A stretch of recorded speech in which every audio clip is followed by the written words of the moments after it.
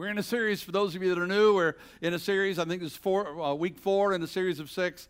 We're simply calling love as a verb, and we're working our way through the primary definition chapter of the Scriptures on love, 1 Corinthians chapter 13. We started with an overview, kind of discovered that love is not an emotion like most people would tell you. Oh, it produces emotions, it produces oceans of emotions, but at the end of the day, it's not just an emotion, it's not just a feeling, it is in fact an action, it is a choice, it's a commitment that we make. It is the commitment to give people what they need, not what they deserve. And so what we're doing week by week through the series is we're simply looking at 1 Corinthians 13, specifically verses 4 through 7, to get a handle on what some of those action steps actually are. And week by week we're looking at one of those action steps. For those of you that might have missed it, you can get the manuscript for all of those sermons at info@bridgechurch.cc. Request the Goldsboro campus when you email them, or you can request Princeton or Mount Olive because all of the messages are on the same topic, but each of us have the privilege to build our own messages. You can get them all if you want to. And if you want to follow along today for the outline, just go to the Bible app and look for the Goldsboro campus of the Bridge and the outline. All the scriptures we'll be looking at today, the main points we'll be looking at today are right there in the Bible app on your smartphone, your iPad, whatever thing you have to do that with. Okay, so just go to events and check that out. Okay, one more thing quickly before we get into it. Ownership is a week from today. If you haven't done ownership yet, be sure that you text to the numbers around here somewhere. There it is. The number is 72345. Just text the word ownership to that, and we'll get the details to you. I'd love to have you next Sunday after service, 12:30-ish. We'll feed you lunch. We'll take care of your kids. We won't keep you very long. But we'll talk about what does it mean to be an owner in this house. What's the difference between being an attender versus an owner? What does that mean? And quite frankly, some of you have been here for a long time. Maybe you already are owners. You might want to check it out. Just come and be with us. Just be sure to text to that number to let us know so we can prep lunch and childcare for you. Okay? You ready to get into it today? Yes. We can chat some more if you want to.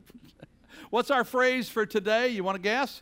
It is love is not rude. Simply put, let's start by being clear. What does the word rude mean? In a word, it means selfish. In a word, it means I don't really care what you think or how you're going to react to what I'm doing. I want to do what I want to do. I want to say what I want to say. I want to say it the way I want to say it. Any rude people in your life? Don't look at them. Don't look at them. Come on. It's a reality that we all have to struggle with at one time or another, but God says that is no way to live. 1 Peter chapter 2, verse 17. Show proper respect to who? Who? To people more important than you. Is that what it said? To people who have more money than you. To people that are better looking than you.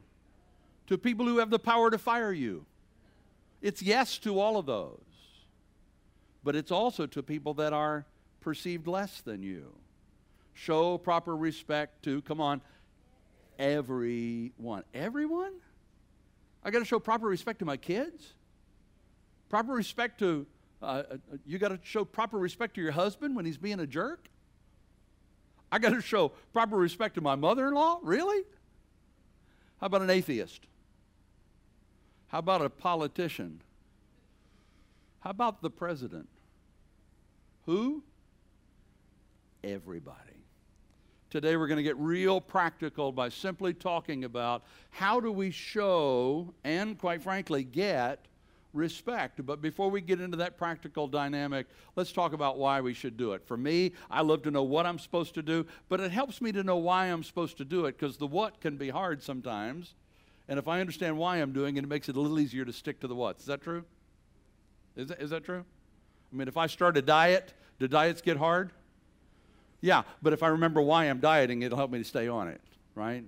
And so we're going to talk a little bit about why we're called to show respect to everyone, and then we'll get into the how-tos this morning as well. And we'll do it all in time for you to get to the restaurant before the Baptists get there, so don't worry, okay?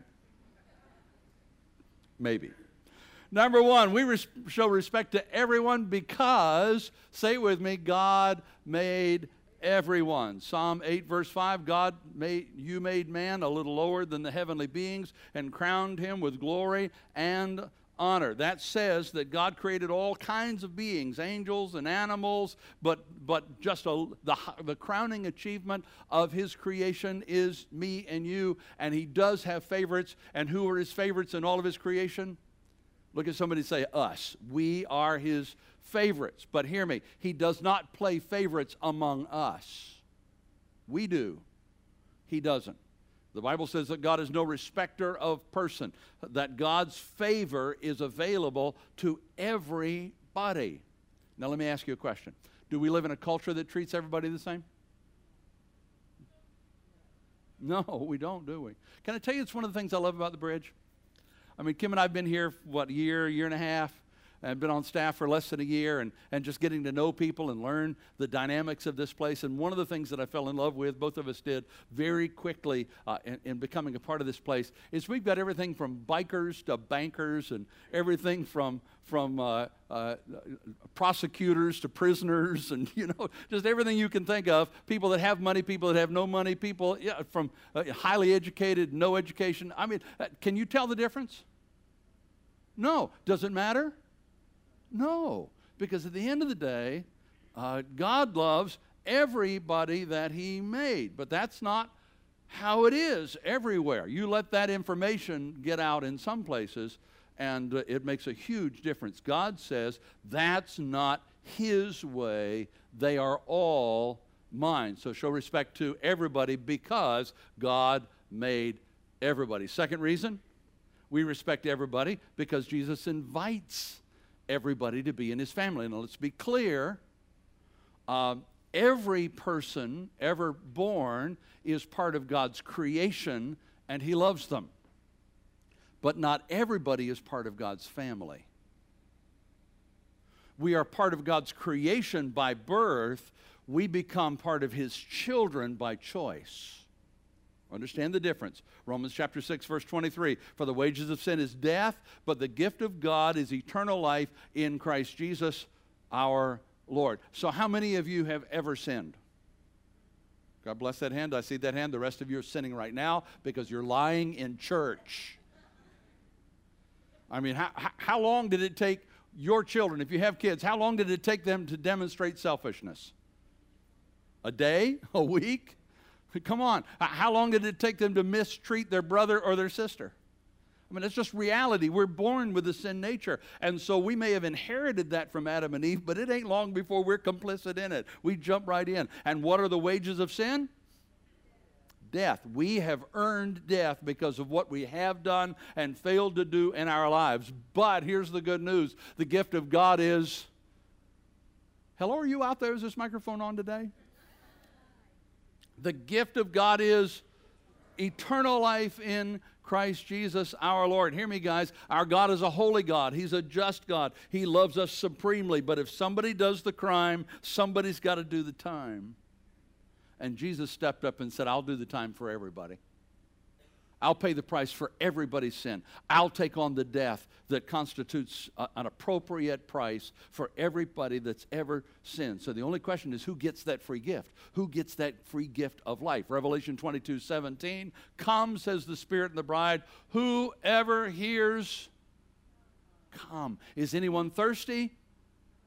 Come. All who will, come and drink. Drink freely of the water of life. Who gets the invitation? Everybody does. Why should we respect everybody? Because God made everybody, and everybody has the potential to be part of his family. Hear that. God made everybody, and everybody has the potential to be part of his family. Well, you haven't met my uncle. You haven't met my next door neighbor. You haven't met my coworker. You know what? Those people that are acting out the biggest are often the people that are closest to coming to Jesus Christ. They're fighting against it. But everybody at the end of the day is invited. Now here's the question.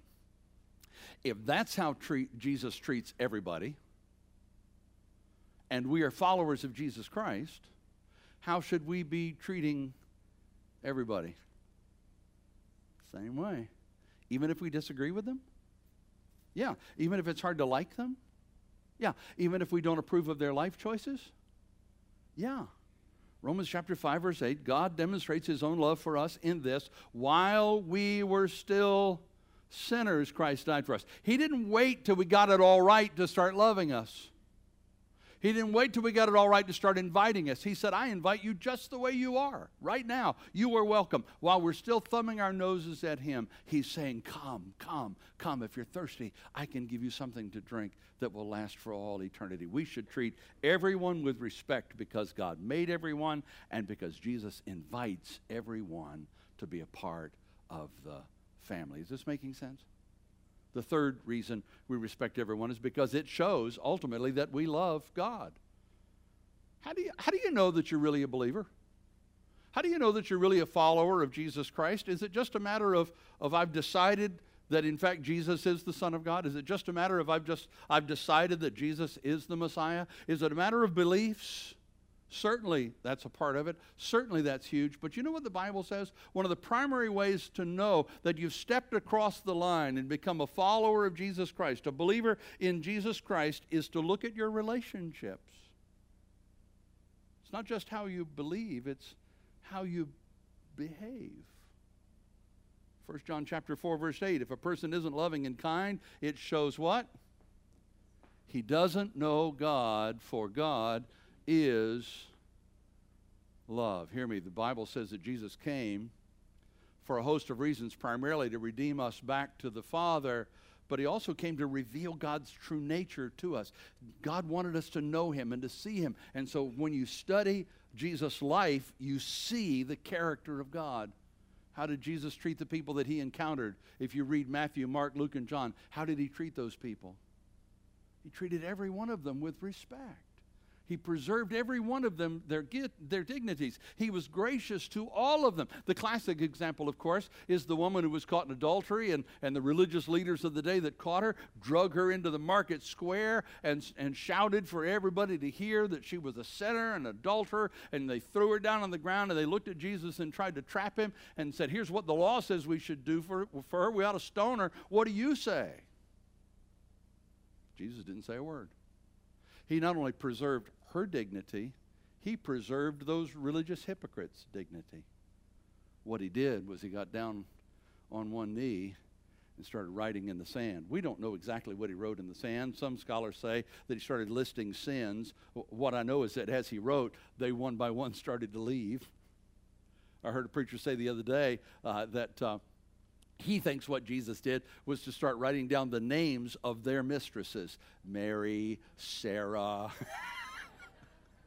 I don't know. But whatever it was, he didn't dishonor their person by shouting it out. He wrote it in the sand. And as they saw it, they decided to leave. And then what did he do when he looked at the woman? Some of you know. He looked at her and said, where are your accusers? And she said, well, there's none here. He said, well, I don't condemn you either. And then he dealt with her sin. You do need to change. It's not okay. It's ultimately dysfunctional and brings death. But he treated her with dignity as a person. In fact, that's how Jesus treated everybody. Look at his life. Again, read the Gospels. He dealt with prostitutes and lepers and IRS agents, and I love the way the Bible talks about tax collectors. If you're a tax collector, I apologize in advance for the disrespect that I'm showing you, but Jesus treated them all with respect. He even sat down and ate with them, which is the highest form of acceptance, to go to somebody's house and sit down and eat with them. And those religious leaders couldn't handle that either. They called him a wine bibber and a party animal. Didn't change his approach to people. So again, if that's how Jesus treated people, and if Jesus Christ is really in me, if I'm striving to be like Christ, doesn't it follow that that's how I'm going to treat people? All I'm saying is, I got to move on, but here's what I'm saying. By all means, get your beliefs right.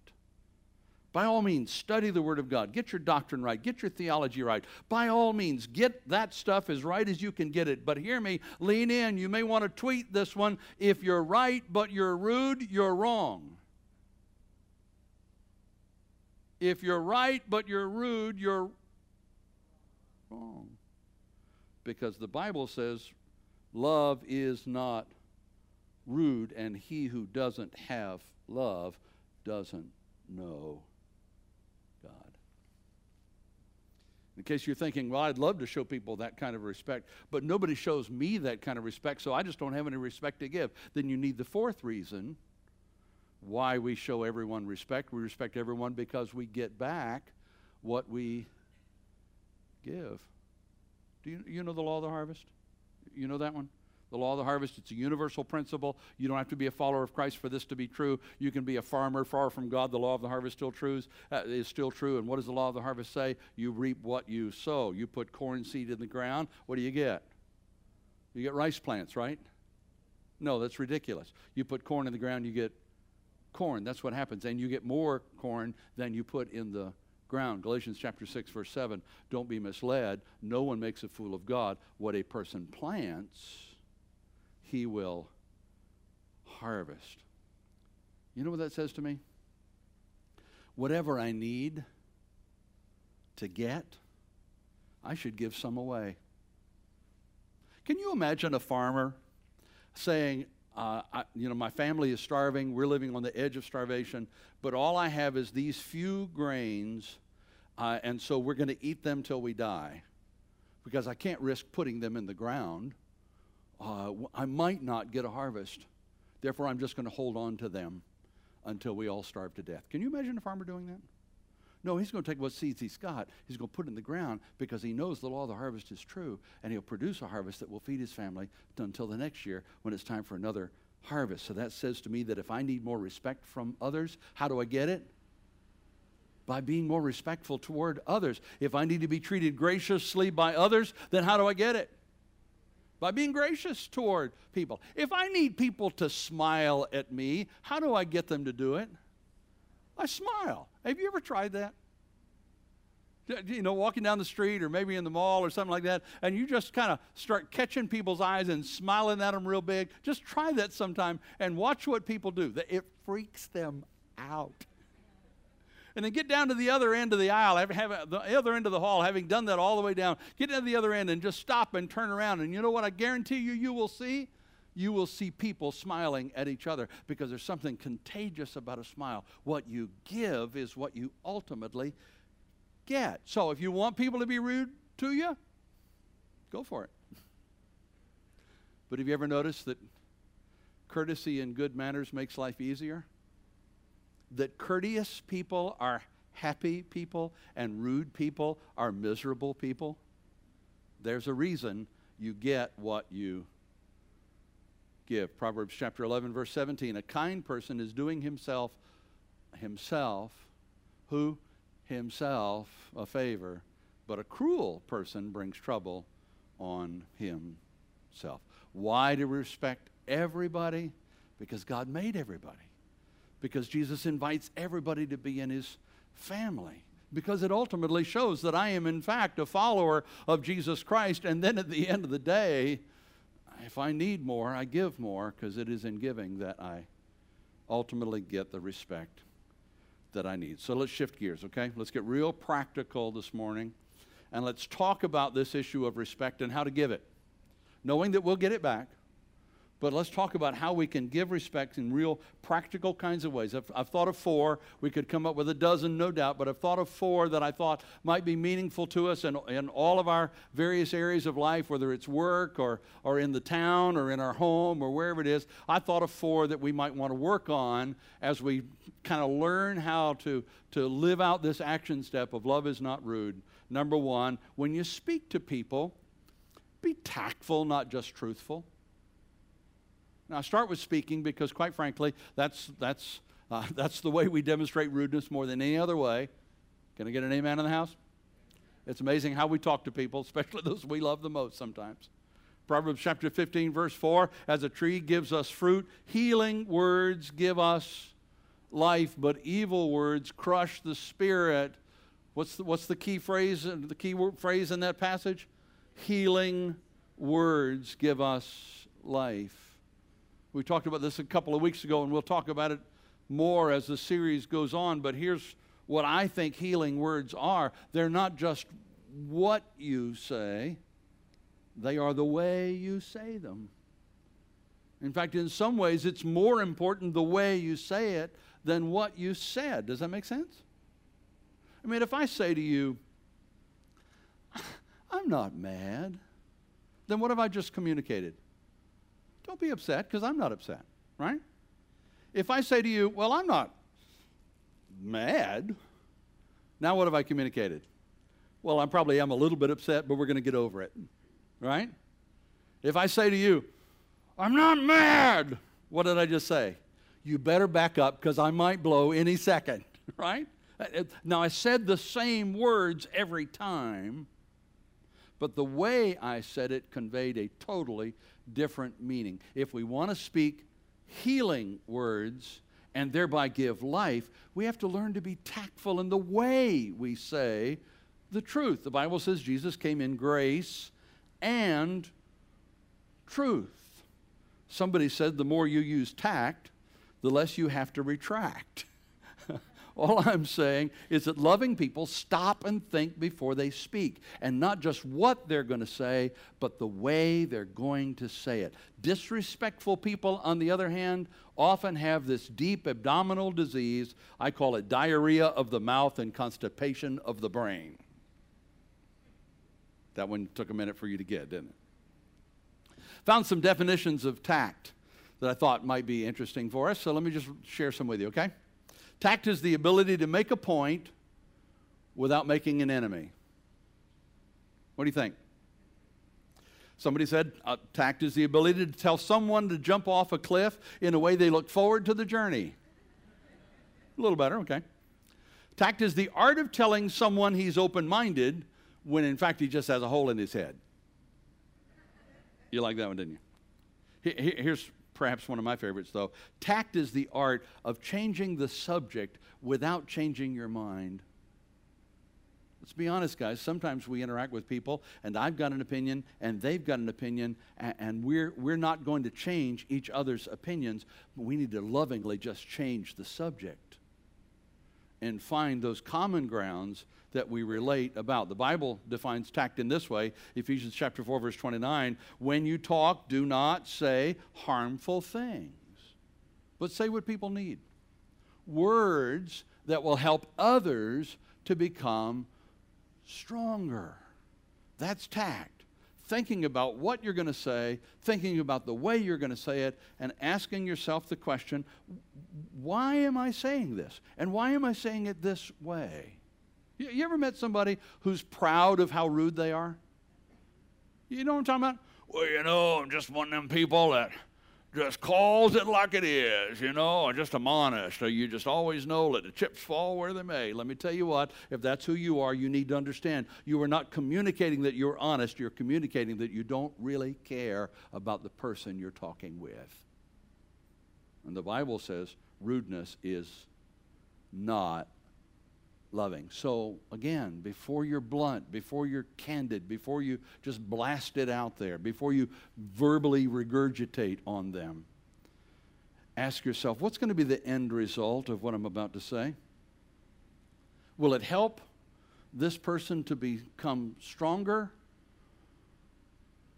or will it just make me feel better? Will this build up or damage my relationship with this person? When you speak, be tactful, not just truthful. The old saying, sticks and stones may break my bones, but names will never hurt me, simply isn't true. Fact of the matter is, bones heal. Words carry pain for a lifetime sometimes. They have a long-term effect. When you speak to people, be tactful, not just truthful. Got it? Got it? Do I need to explain it some more? Number two, when you're served by people, be understanding, not demanding. Do you like it when people are demanding of you? Do you? Come on, guys. I don't know where you are today, but I need feedback. I need you to talk to me.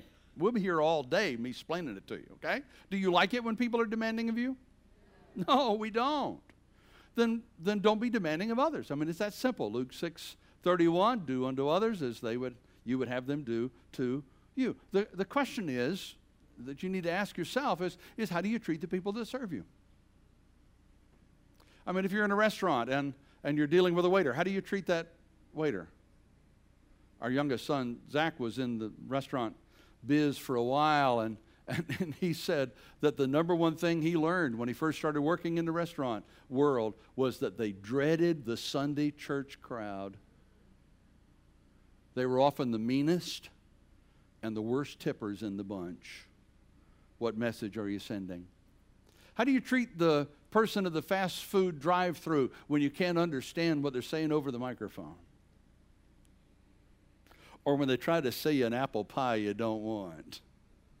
How do you treat those people? How do you treat a telemarketer when they call during dinner? Ask yourself, how do I treat those people? And can I tell you what I've learned? I've learned that the secret to great service from anybody is to treat them with respect, to consider their feelings. It's really that simple. I mean, if you're dealing with a waitress who's had a really tough day, that she's had 15 rude customers in a row, and you go in and start demanding your rights, what do you think she's going to do for you besides spit in your food on the way out of the kitchen? Come on, this is reality. Proverbs chapter 16, verse 21, a wise person is known for his understanding. He wins people to his side with pleasant words. Pastor Jim paraphrase, I am never persuasive when I am abrasive. I am never persuasive when I am abrasive. Say it with me. I am never persuasive when I am abrasive. What if you went into a restaurant and when the waiter walked up to your table and said, hi, my name is Tyler and I'm going to be your server today, you actually looked him in the eye and say, I'm sorry, could you repeat your name for me? I didn't catch it. Oh, Tyler. Well, it's nice to meet you, Tyler. I appreciate your service today. In the course of the time together, look him in the eye every time and call him by name every time. When you finally put your order in, say, you know what, Tyler, we're going to pray over our food in just a minute. Would it be all right if we pray for you in some way? Is there something we could pray for you? Can I tell you that I've never had a waiter or a waitress turn me down on that one? I've had a few sit down to the table and say, yes, here's what's going on in my life. Would you pray with me now? Truth of the matter is, when we look people in the eye, call them by name, treat them with respect, not only are they built up and they stronger, but you ultimately get better service too. And by the way, the best place to practice this is at home. So often we're more polite to strangers than we are our own families. Figured out yet that rudeness can kill a marriage? Ran across this the other day, thought it was cute, thought you might relate to it. For your friends, not for you, of course, but it's called The 5 Stages of a Married Cold. In the first year of marriage, your spouse has a cough. The response is, baby, darling, I'm worried about that sniffle. I called 911. We're going to take you to the hospital so you can get a checkup and some rest. And you don't like hospital food, I'll have your meals catered for you. That's year 1. Year 2, sweetheart, I don't like the sound of that cough. I called the doctor and I convinced her to make a house call. Let me just tuck you into bed. Year 3, hey, you, looks like you got a fever. Might need to drive yourself to immediate care. Don't worry about dinner. I'll take the kids out. Year 4, look, be sensible. After you've bathed the kids and cleaned up the kitchen, you probably ought to go to bed for a while. Year 10, for Pete's sake, would you stop coughing? I can't hear the TV. Why don't you go cough in the kitchen for a while? And oh, by the way, while you're in there, fix me something. Somebody said when I first got married, my wife brought me my slippers and my dog barked, and now it's the other way around. 2 lovers walked down the street. She tripped, he murmured, careful, sweet. Now married, they walk down the very same street, but when she trips now, it's pick up your feet. When you speak to people, be tactful, not just truthful. When you're served, be understanding, not demanding. Number 3, when you disagree with people, be gentle, not judgmental. Can we just be real honest here? I'm going to, whether you give me permission or not. It's just nice to do that. Maybe I'm going to tell you how old I am, and maybe you'll kind of figure that I'm old school, or that I believe the Bible is the final authority in my life. But there's a lot of stuff going on these days that I just disagree with. Anybody here? There's a lot of stuff that I just think is wrong. I just think it's become the norm. It's become natural, but it just ain't. The Bible says it ain't good. It ain't right. It's ultimately dysfunctional. It ultimately brings death. And so I just don't feel good about it. The question is, what should I do about it? I mean, should I run around like a spiritual cop arresting all them sinners? Oh, I know. I will argue with them on Facebook until they finally submit to my wisdom. That's the one. Here's how the Bible answers that question. Romans chapter 12, verse 14, or 14, verse 12 and 13, I should say. Each of us will give an account of himself to God. Therefore, let us stop passing judgment on each other. Instead, make up your mind not to put a stumbling block in your brother's way. Let me break that down. What does it say? It says when you disagree with somebody, first and foremost, each one of us will give an account to God for what we're doing or not doing. Number two, I am not God. They don't have to give an account to me. Number three, my job is what? To make up my mind not to put a stumbling block in their way. My job is to provide a path to life for them to follow, not a roadblock for them to overcome. And that's not just true with people that are far from God. Do Christians ever disagree with each other? Yeah, it happens all the time, of course. Can you disagree with one another on issues without being disagreeable? If we show respect, we can, and we will. In fact, one of the sad states of modern Christianity is that there are publishing houses, Christian publishing houses, and Christian teachers and preachers on radio and online and on TV and all kinds of places that they've built their entire ministry around telling you who's wrong in the body of Christ and why they're wrong. Can I tell you that the world is laughing at us while we attack each other? That's not how Paul said to deal with it. He said, they're preaching Jesus, leave them alone. God will take care of their motives at the end of the day. When Kim and I were in the Philippines as missionaries during the 80s, there was one particular place that I went quite often. We planted a bunch of churches in that region and ultimately a Bible college there. And there was a missionary there. I won't say what denomination he was from, but he every time I came to town, he heard I was in town, he would come to me, and he had this whole litany, this long list of issues that he knew his denomination took a different stand than mine did, and he just wanted to argue. So he would come, and during our downtimes, we'd spend an hour or two or three arguing about stuff, most of which did not have any eternal significance whatsoever. It was just his preferences over mine. One day I came to town and he said, tell you what, Jim, I think what we need to do is we need to take this to the town. We need to have a public debate in the town square. And here's what I said to him. Tell you what, you debate with yourself. I'm going to preach the gospel over and over and over again. And eventually we'll look back and see which one of us did the most for the kingdom of God. I ain't got time. All I know is I look back on it now, he lasted for a few years. The town finally ran him out of town because they didn't want anything to do with him. We planted 67 churches and a Bible college. At the end of the day, God blesses integrity. James chapter 3, verse 16 and 17, where jealousy and selfishness are, there will be confusion and every kind of evil. But the wisdom that comes from God is first of all pure, then peaceful, come on, read it with me, gentle, and ready to help those who are troubled and to do good for others. It is always fair and honest. That says to me that loving wisdom is not argumentative. It is not destructive. It is pleasantly persuasive. 1 Peter chapter 3, verse 15, 16. If anyone asks you why you believe as you do, be ready to tell him. Do it in a gentle and respectful way.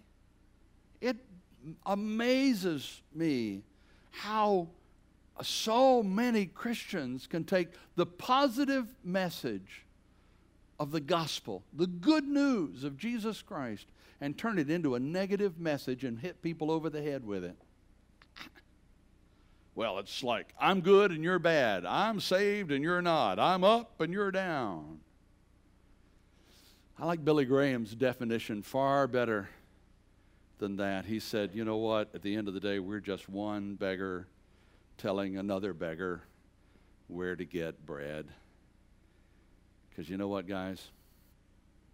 Regardless of where you are in your relationship with God, maybe you're not even sure that you believe that Jesus is the Son of God. Maybe you've had an intimate relationship with Him for 30, 40, 50 years. I don't know. Wherever you are in your journey, at the end of the day, every person on the planet, including you and me, got up this morning with one thing in common. We all desperately need Jesus. And again, it's one of those things that I love about our church. We're all just ordinary people from every walk of life and from all over the country and the world. We've just come together to find answers in the Word of God to the questions that life has us asking, and we're discovering that Jesus is the answer. He is the solution, and then we're committed to telling anybody who will listen that we found bread, they can find bread too. Somebody said it this way: when Jesus said, "Let your light shine," He did not mean light a blowtorch. When you speak to people, be tactful, not just truthful. When you're served, be understanding, not demanding. When you disagree with people, be gentle, not judgmental. And the bottom line, number 4, is when people are rude to you, respond with kindness. Again, can I be just totally transparent with you? When somebody's rude to me, everything in me wants to be ruder back. Come on. Now, everything in me wants to go defensive. Everything in me wants to counterattack. Everything in me wants to say, "How dare you speak to me that way? Don't you know who I am?" I mean, everything in me wants to just blast away back. And I have to remind myself that that's not who I am in Christ, and that's not how God calls me. I have to remind myself that love is not rude. Here's how Paul wrote it, Romans chapter 12, verse 17 and 21. Do not repay evil for evil, but what? Overcome evil with good. And oh, by the way, remember that after the service when the crowds are trying to get their kids out at the same time you're trying to get your kids out of kids' church, okay? I got to close, but here's my simple challenge for us today. Am I telling you not to take a stand for the truth? Did you hear me say that? Absolutely not. And if that's what you heard, then hear me. If you don't stand for something, you'll fall for anything. Nobody's suggesting we not take a stand for the truth. I'm suggesting that we make sure that when we take our stands, we do them in a loving, Jesus Christ kind of way. I believe that the body of Christ has got to wage war against rudeness, or we're going to see our culture get wusser and wusser and wusser. We are ripe for a decade of rudeness with all the tensions and stresses and fears that are going on in our world. And I want desperately for us, for our church to be known as that place where you find kindness and you find love and you find respect, you find truth, spoken in ways that build one another up. And let me just say quickly, and I'll close, start that at home. Then take it to work and school. Bring it to church. Take it to the world.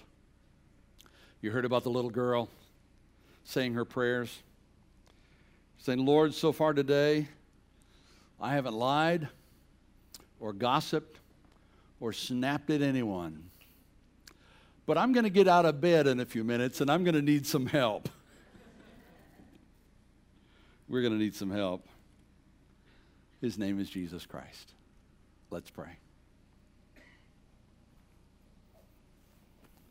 Father, the challenge is practical, it's real, it's hard. So we realize the only way that we're actually going to implement these truths into our lives is if we look to the source of love and kindness. We pray simply, Jesus, that you would pour your healing words on us. Pour your love on us. Maybe you want to join me in this prayer, guys, in your own words, silent or out loud. Maybe pray it this way: Jesus, forgive me for the times I've got this wrong. Forgive me for the times that I got it wrong and felt justified in doing it. Help me to treat everybody the way you treat everybody. Make up the difference between what I'm capable of and what your word calls on me to do. And one day I'll look back on my life and I'll say, wow, look what God did with my one and only life. Father, you know who's praying. You know every relationship that's represented in this room. I do pray that your Holy Spirit would overshadow them and your love would fill them up. Accomplish great things through us. And in the process, give us the blessings of receiving what we have given away.